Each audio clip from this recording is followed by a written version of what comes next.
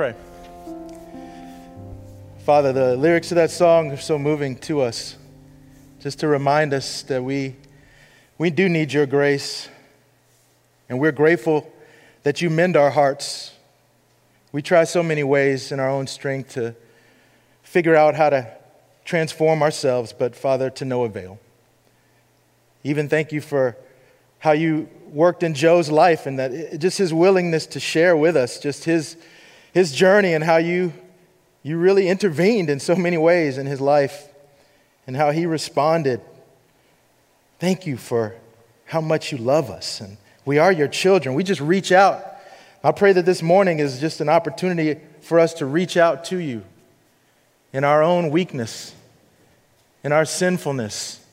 We just miss the mark so often, so many ways.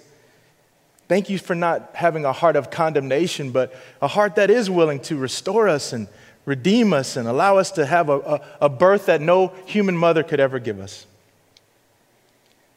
So, Father, I do pray that the passages that we look at, even the passage Joe already read about cleaning the inside of the cup and realizing that there's nothing we can't really accomplish that in our own strength and in our own wisdom. We have to offer our hearts to you, the inside parts of ourselves to you, Father. And I just pray that we can have a sober view of what drags our heart away from you. And not minimize and not gloss over, but also not catastrophize in such a way where we just lose hope. But Father, help us to be honest about sin in our lives and where we are, really, with our hearts bare open before you. For you see all things. You know all things. Help us to take comfort in that instead of running from that. And help us to be a community that when we bare our hearts with one another, that we treat each other, Father, the way you would treat us. With not hearts with pointed fingers only to condemn and make one feel less than, but to listen and to respond with your word, with an appeal to your spirit to transform us from the inside out. Help us this morning, God. We come to you humbly in the name of your Son, Jesus. Amen. Amen. Well, this morning we're going to continue our series called Radical Every Day. And we have been fixing our eyes on Jesus all year. I mean, we've been in the book of Hebrews, which really is an incredible book, talking about how amazing Jesus is. We've talked about Jesus in the Psalms. We've talked about so much about Jesus, right? Just all of the imagery in Scripture. We've talked about how he practiced certain disciplines of Sabbath or fasting or reading the Scripture, all of these types of things. We've looked at Jesus' life. But you know what we can't do is we can't run from those moments when Jesus says things and you just go, whoa, wow, that's intense right there. And so we're attempting to tackle some of these radical teachings of Jesus. And last time we got together, Tom talked about humility. And before that, Jordan spoke, and he shared about taking up our cross daily.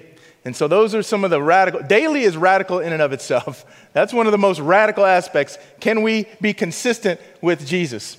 And today the message is what's in your heart? Okay? And we're using the word stored. As you see, we're trying to get off creative with the R-E-D at the end of the words. Did you notice that? That's really, yeah, okay. I'm just throwing it your way. So, but seriously though, stored. And where do we get this word stored? We're taking it from one of the passages in Luke 6.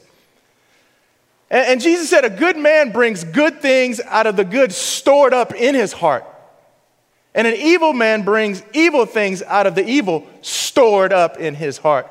For the mouth speaks what the heart is full of. That's that concept.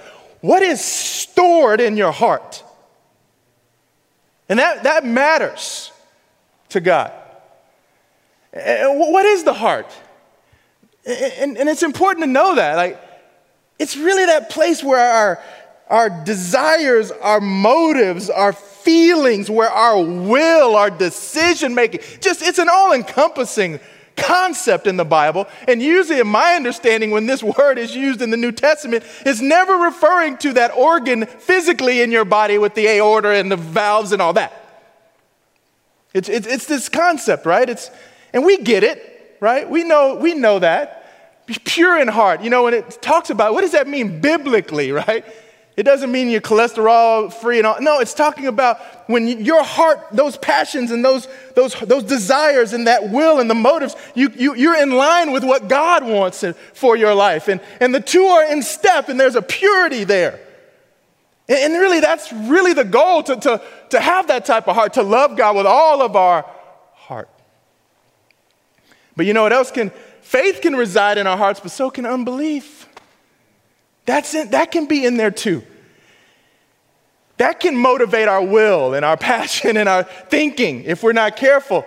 Our hearts can be hardened, right? When that unbelief kind of stays in there and we don't deal with what's in our heart, it can get harder and harder. And it's harder to want to even follow God, want to reach out and cry out to God. And we can be motivated by our own glory, and we want to look good, and sometimes that can spur on what we do instead of having a simple desire to please God, to bring honor to God, that we are His creation, to reflect His heart to the world. But sometimes we get a little messed up, and we get a little too into our own glory and how we appear to people. This is the issue that we struggle with, right, as people. Let's be honest. Looking the part versus what's really in the heart. That's the challenge. Because looking the part can be we can get a lot of adulation from people and all of that, and that can be intoxicating and addicting in its own way. This has been a problem throughout Scripture. This is probably one of the most clearest moments in Scripture. You just go, that just makes sense. When Samuel was sent by God to find the next king, and Samuel goes, and he's thinking social customs, the oldest, or that's a sturdy young lad, all that. But God's like, bro, you got it wrong, right?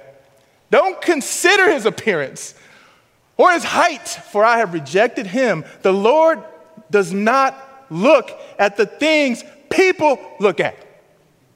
People, we look at the outward appearances. The Lord looks at the heart. We have got to internalize this message. What a clear statement. This is what we can get caught up in. Religious leaders get caught up in that. Jesus had to deal with that in his day. In Matthew 23, Jesus said to the crowds and to his disciples, the teachers of the law and the Pharisees sit in Moses' seat, so you must be careful to do everything they tell you. But do not do what they do, for they do not practice what they preach. They tie up heavy, cumbersome loads, put them on other people's shoulders, but they themselves are not willing to lift a finger to move them. Everything they do is done for people to see. Do you see that? Everything they do is done for people to see. They make their phylacteries wide and the tassels on their garments long, which is really a place where they had scripture literally in boxes on their bodies. They love the place of honor at banquets, the most important seats in the synagogues. They love to be greeted with respect in the marketplaces and be called a rabbi by others. It can be intoxicating to look the part, even in a religious setting, even when you've devoted your life to religious practices. Because let's be honest, we can't touch a finger to the Pharisees with respect to certain spiritual practices. They would have us beat. Let's just be real. They had a devotion to God, but sometimes that which is in our hearts can get a little, the wirings can get crossed. And we can even desire the adulation and the nurturing feeling that it has to be loved by your fellow man, no matter what's going on really in your heart. I think we need to beware and be aware what's in our hearts. I think we gotta, but here's the problem. And if you're anything, here's my problem. I gotta be honest, if I'm not careful, the status of my heart can be like an attic, a crawl space.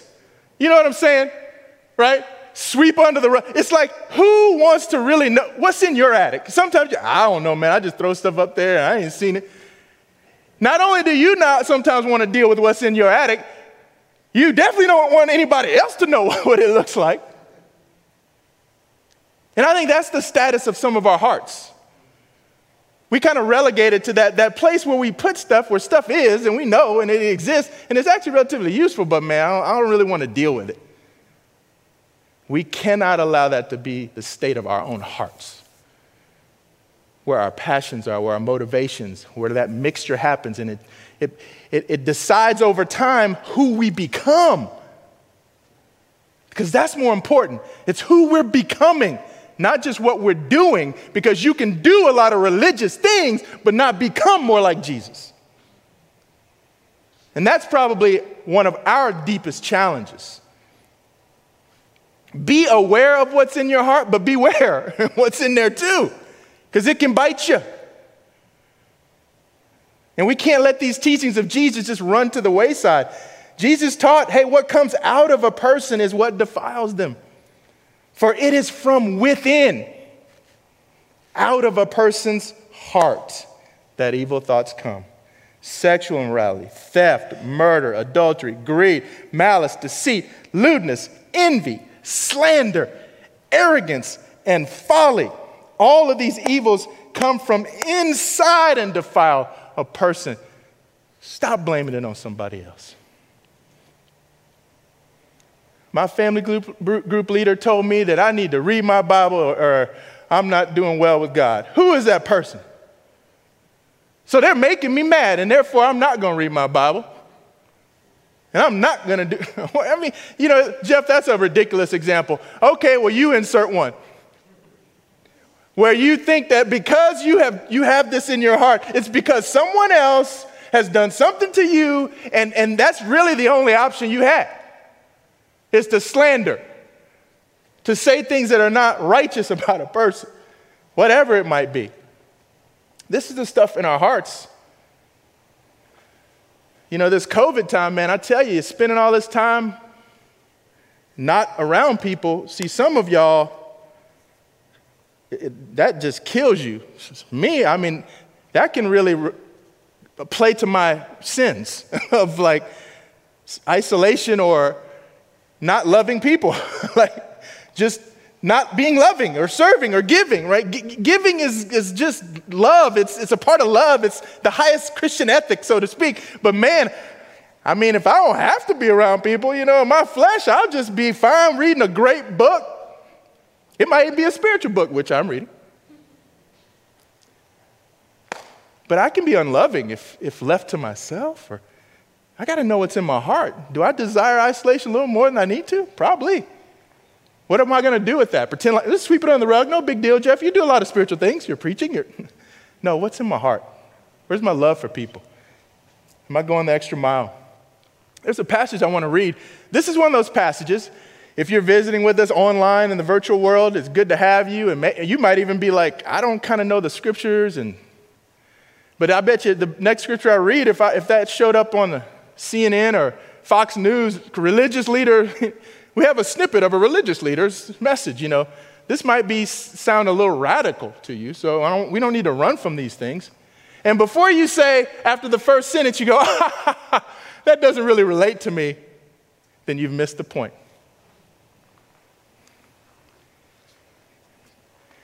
You have heard that it was said, you shall not commit adultery.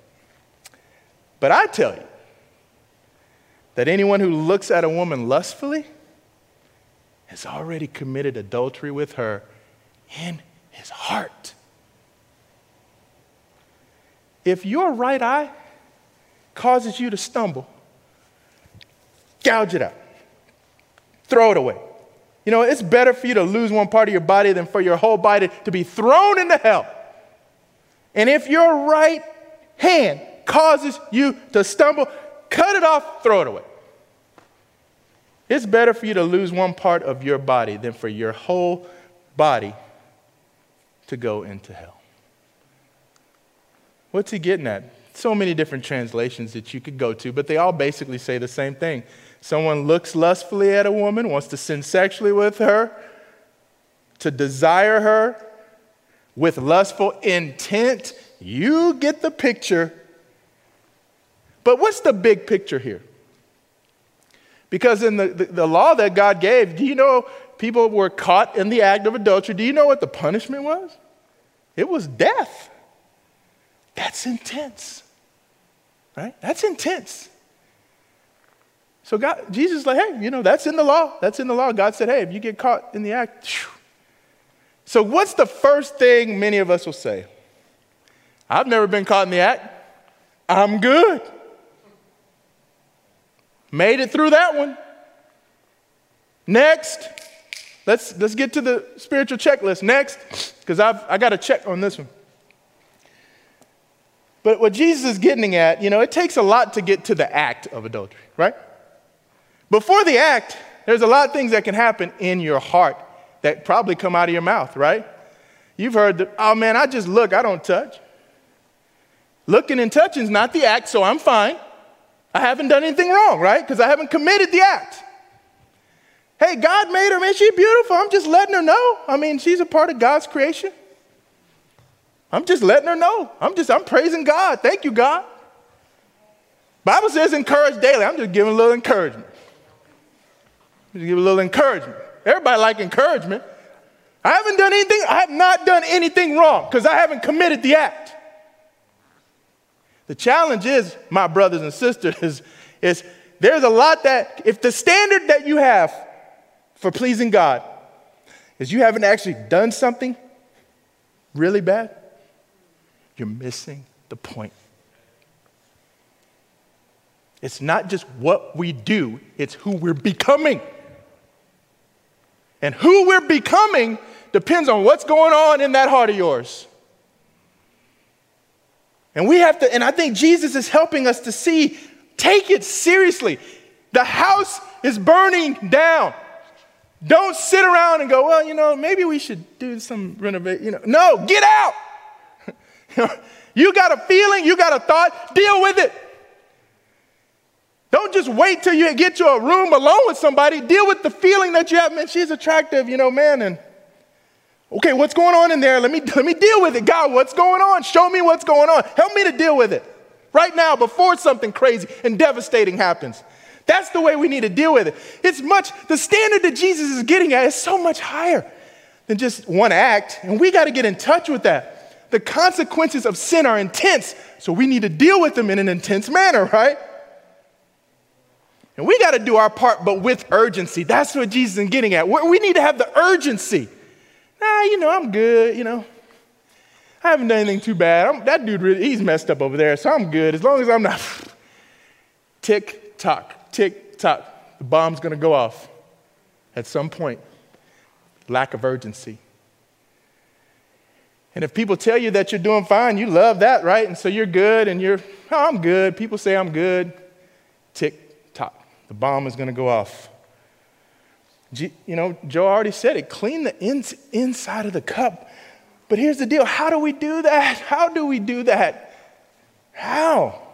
I can't give you every way to do it. I'll give you some thoughts, right? Because that's why I'm here. I'm supposed to do this stuff, right? First thing, slow down and put your phone down. Seriously. Stop waking up and jumping right into your email and all that. Stop. Put it down. I'm serious. Get serious about what's in your heart. Stop filling it up with all this other stuff that's going on in the world, and then when you've used up all your brain cells, you got all distracted. Now you try to do something spiritual, and it doesn't work, and you know it. Right? I've done it before, and I hate when I do it, and I beat myself up because it's terrible. You need to stop doing it. Let's hold each other accountable because it matters. Who are we becoming? You know what we need to do? We need to ask God to reveal to us, God, what is going on in my heart? So often our times with God is really self-directed. We choose the scripture. We choose the book we want to read. We choose the issue in our character that we need to change. We choose those scriptures that are going to change our heart. We talk the whole time we pray. We tell God what he needs to do in that person's life. In this situation, we ask him the questions that's on our heart, the stuff that we want. And you direct it all to God, and you don't even stop for 2 seconds. You know what, God? Hold up. Let me just be quiet. God, can you reveal to me what's going on in my heart that I may not even be aware of? And you know what? I'm going to stop and listen. And so, Jeff, are you saying God's going to say, you know what? This is what's wrong with your heart, Jeff? No, I'm not going to promise that. In fact, I promise it's going to be awkward, weird, and you're probably not going to maybe get the results you think you want the first or second or third time you try. But let me tell you something. If you stick with it and you practice it, God will reveal stuff to you. Could be through a scripture. Yeah, sure. Could be through a friend. I've been called a coward by a Christian brother. I've been called lazy and out of shape by a Christian brother. I've been called harsh. I've been called a conflict avoider. I've been called somebody afraid to speak the truth and dance around topics, all by Christian people. And they've been all true. 100% right. 100% right. That's Jeff Hickman. Sinful man. And I need people, I need the scriptures, I need God's Spirit working in me. But here's the deal, I hope the Spirit changes me. You know what we need to do? We need to give the Spirit consent to change us. So many of us don't. We have to yield and submit to the Spirit and ask him to come in and transform you and clean the inside of your cup. And ask him to stop making you so hungry and thirsty for the adulation of people who may not know what's in your heart. Because we can do a bunch of things that look great but may not be good in our hearts. You can't do good and just be convinced that you're going to end up good. Sometimes we need to fast, just do without and feel that hunger and go to God with journal, write prayers down. I don't know, talk to somebody, be humble, don't be defensive. Pray together with people. These are things what we can do. The last thing I want to talk about, this is it. Here's the concept. We just did a series on the kingdom. Seek first his kingdom. It's not the church building. Seek first the reign and rule and sovereignty of God in your heart, in your own personal life, in your heart. Seek it. Ask for it. I want you to reign, not my thinking, not my passions, not my motivations. I want to put myself under your reign and seek his righteousness. And righteousness is not just good things you do, Christian people do. You know what this concept, righteousness, I appreciate this book, Divine Conspiracy. I'm just going to steal it. He talks about the true inner goodness. Seek a true inner goodness that you cannot manufacture yourself. I can't do it no matter how spiritual I try to be. I can't manufacture the righteousness. It is something, the true inner goodness of God, it comes from him. It comes from a birth from him and a constant renewal from him. Through his Spirit, through the word, through the community of believers, through taking the Lord's Supper, through all of that. That's what we need to seek. That's what gives us that the true inner goodness. That's what we need to seek. And may these principles bless you and encourage you as we take sin seriously in these radical teachings of Jesus. And hopefully what will be stored in our heart is his righteousness and not sin. Amen? I'm done, and we are ready to sing another song. Thank you, brother.